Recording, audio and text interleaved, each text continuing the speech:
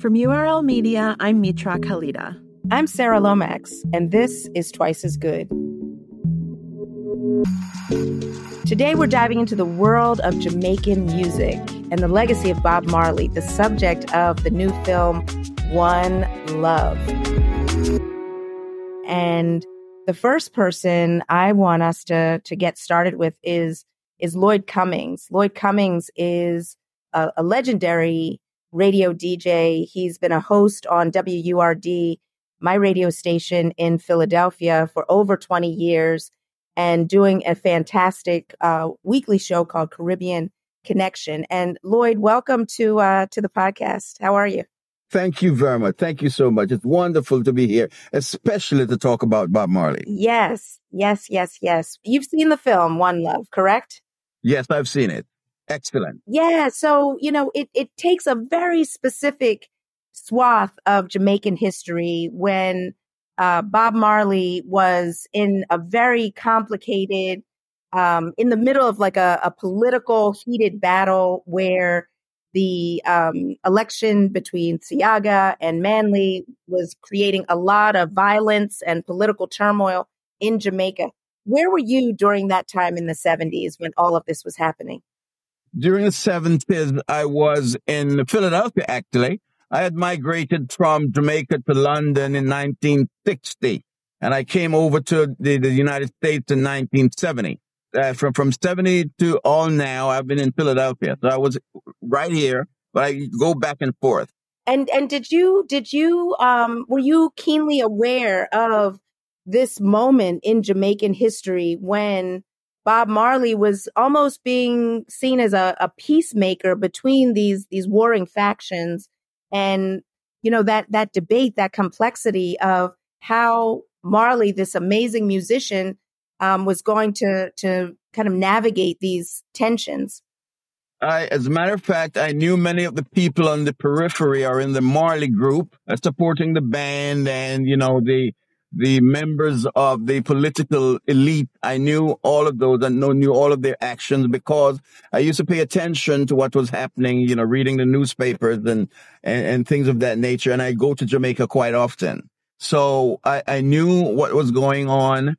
And Bob Marley, being a spiritual guy and a really brilliant man from the beginning, knew exactly what was going on and was working to he's a Jamaican. He loves the country, loves the people. They love him. And so he was doing his best, using his music to enlighten and encourage and really bring peace to the people. When was the first time that you encountered Bob Marley's music? Oh, I encountered Bob Marley's music in the late 60s. One of his first tunes, Simmer Down, came out in it came out at Independence in 62. And while all the uptown people were jamming it up at Carib, all the Jamaicans were down at the Ward Theater in Kingston. And it was roadblock because Simmer Down was so payogant at the time because there was it was just the beginning of the people fighting with each other, not with guns, but, and he was organizing even in those days for the people to simmer down, control your temper. It was amazing. Amazing. I have a naive question, Lloyd, which was the music always political? And as you were being raised in Jamaica, was music as political as what we saw Bob Marley producing? Yes, indeed. As a matter of fact, it started with the calypso. Before the reggae, before the ska and reggae came along, our music was calypso. And calypso music was the method which all the singers enlightened the populations of all the islands, not just Jamaica, Trinidad, Barbados, St. Kitts, St. Nevis, Antigua, all the islands were enlightened through calypso. So political discussion and community discussion and social discussions all revolved around the music.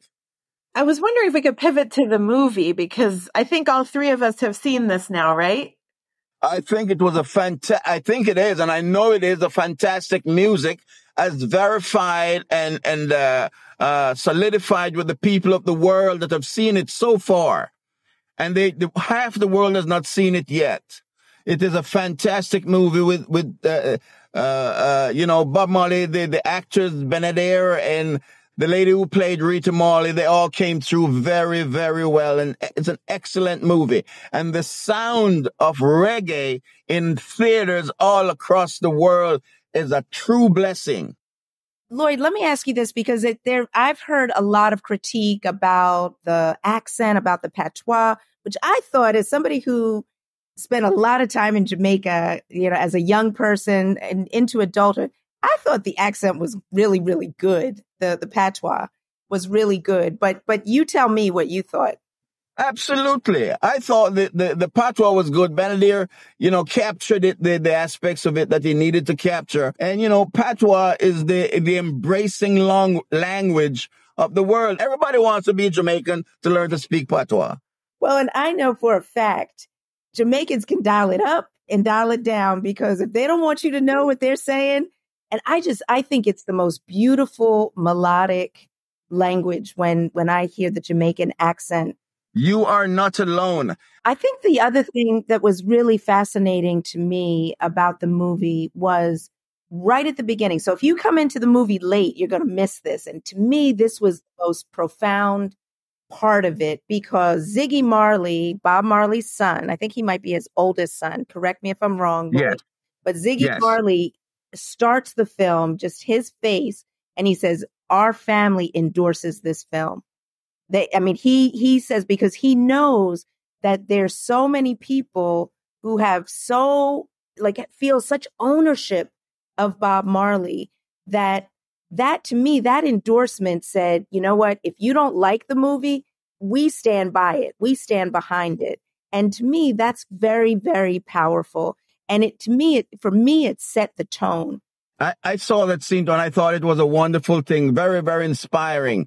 And, the Bob Marley's life story is monumental. It's worldwide. When I watched the movie, and I've been a fan of Bob Marley's for my whole life, basically. And he is one of the blackest, one of the most Afrocentric musicians ever. Rastafari, Ethiopia, the whole 9 yards, Africa Unite. Why does his music translate across all races and ethnicities when he is so clearly, deeply connected and committed to Blackness? What he was saying, that is a powerful question there, Sarah. What Bob Marley was saying resonates with all of the world all the time. One of the things that I say on my show on WURD is that we have a reggae song for the eventuality of all the world. Yesterday, today, and tomorrow. There's a reggae song already performed for any incident the world will ever see. And Bob Marley was top notch in that area. All his music, his lyrics, his songs resonate, touch there. One love, let's get together and feel all right. You know what I mean? That song is on a commercial in the United States all over. And when the world is in trouble, he's saying, let's get together and feel all right. Oh, incredible. Yeah, I think, Sarah, I was sandwiched between my 84-year-old father and my 12-year-old watching this. So I was watching the film as much as their reactions, because like you, I was raised with Bob Marley. I was literally born as he was a star.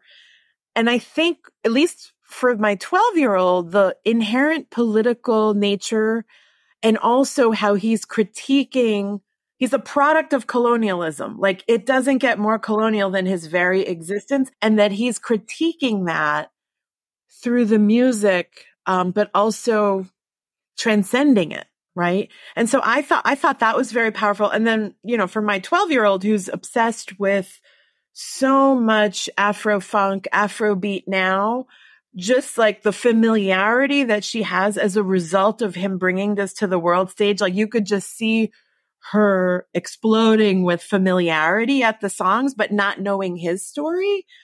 So I think I agree with Lloyd that I think this film is both people like us who kind of thought we knew him, but are now seeing it a little differently. And then there's a new audience. And that was really, really delightful for me to watch that.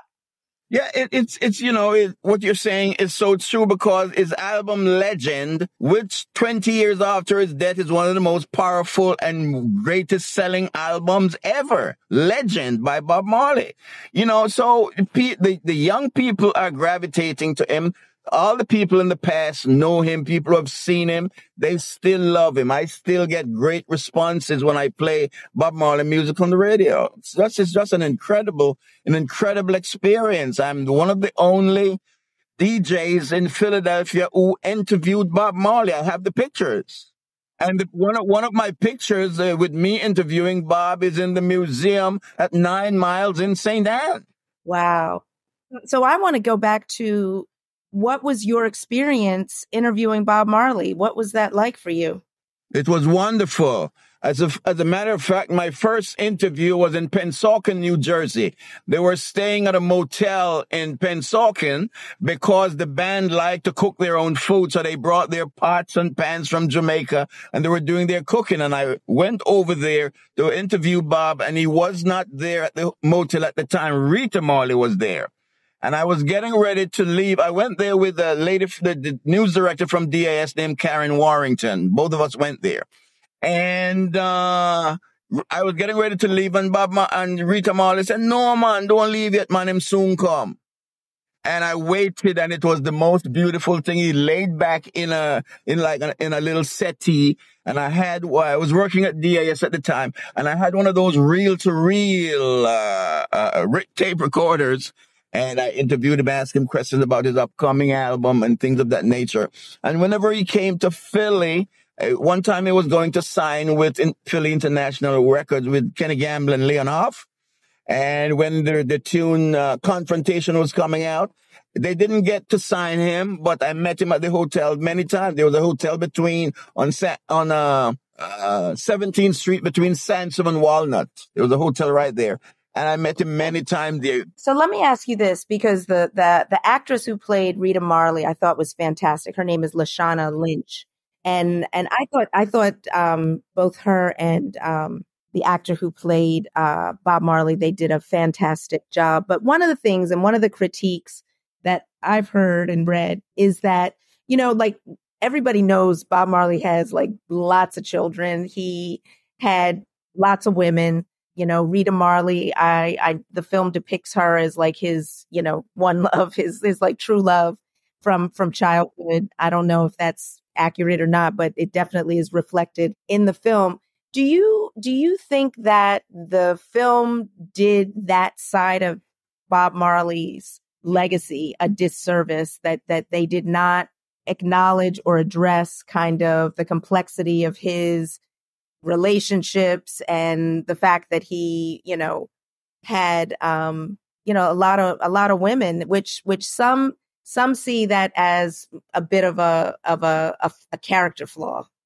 Listen, we all have character flaws, but one of the things I must tell you, Bob Marley and Rita Marley was close. This is something that I've seen with my own eyes. When people and girls used to come to the hotel and there were 2 or 3 or 4 of them in a room and Bob Marley wanted them to leave, he would go and call Rita Marley, his wife, to put them out of the hotel room. And she did. And there was she was a wonderful person like that. There was a trial to settle his estate in Florida. And the judge, when they discussed all about Bob Marley's children, the judge asked Rita Marley, what are Bob Marley's other children? How are you going to handle that? And Rita Marley said in court, Bob Marley's children are my children. And she took care of all of them. She's a fantastic lady. I think that the lady who played her did a great job. But as you say, they did not cover all the aspects of, his children and all of that. But Bob Marley's a Jamaican man, it's okay. Okay. I'm not going to touch that, Lord. And I guess he was a man of a certain generation too. So you could, there. Yes, he was a man of a certain generation. I find it fascinating that there's just been a movie done currently about Bob Marley? I mean, yes, there have been documentaries and things like that, but his life has been so, just enigmatic and fascinating for so long. It's interesting to me that only now have they done a real Hollywood picture about his life, because he clearly warranted it a long time ago. What would you say was the thing that was missing? Very, very powerful question too, because Bob Marley, his lyrics and the songs that he wrote and the songs that he sang had such an impact that the great country of the United States did not want that message to reach black people any part of the globe. Bob Marley was singing, "Oh, what a rat race, what a rat race. Rasta don't work for no CIA." Those kind of songs. Who the cap fit, let them wear it. All his songs were so important and powerful. Zimbabwe. He was invited as the main actress when Southern Rhodesia became Zimbabwe and got their independence. Bob Marley was the artist who went down there to celebrate, and they invited 40,000 people in the stadium and another 40,000 outside who could not get in. He was truly, truly fantastic. And during the war, when they were fighting against Ian Smith in Rhodesia, which became Zimbabwe, they used to wear Bob Marley's picture around their necks, like they wear the cross of Jesus when the Christians do. They used to wear Bob Marley picture. That's how they revered him. And think of, he was a very, very powerful artist. And that aspect of his life was not included in the movie. You know what I mean? But there will be other movies, and they did an excellent job for a first movie, and it's a taste. They got a taste, and they go to the movie and they can hear some serious reggae songs, and it's coming along, like I say. So Lloyd, today, how is Bob Marley understood? How is his music? Like, I think that his music continues to resonate and reverberate. I have a nephew who is like 6 or 7, and he's running around talking about "Don't worry about a thing." So what do you think? How does his legacy translate into today? Is his music still perceived as revolutionary? No, it's just getting into its own. As I mentioned earlier, on the radio in America and the world, when the world is in so much trouble and strife everywhere you look, here's a Jamaican man, his voice is on the TVs all over the globe saying, "Don't worry about a thing. Every little thing is going to be all right." Think how comforting that is to a lot of people who are under extreme stress. He made another record that says, "Until the philosophy which holds one race another and against another is totally abandoned, there will be war." The powers, the United Kingdom, America, Europe, they didn't want those songs to go over to black people, but they can't stop it now because it's on TikTok every day. That's right. Let's wrap it up. Is there anything I haven't asked you that you want to share about Bob Marley or the movie? Go see the movie, everybody. It is a wonderful movie. Bob Marley is a giant in the world. We lost him at the age of 36. And he has left us monumental work. Familiarize yourself with his music and his lyrics and the songs he wrote. There's a song he wrote called Talking Blues. "Cold ground was my bed last night. Rock stone was my pillow too." Meaning he was sleeping on the ground on a stone. His head was on a stone. And that is true. That is not made up. There is so much angles to Bob Marley. Go get his music. Go watch the movie. Put your hands where you put your heart when they fly the flag and sing the national anthem. God, Bob Marley was worthy of all of that. All right.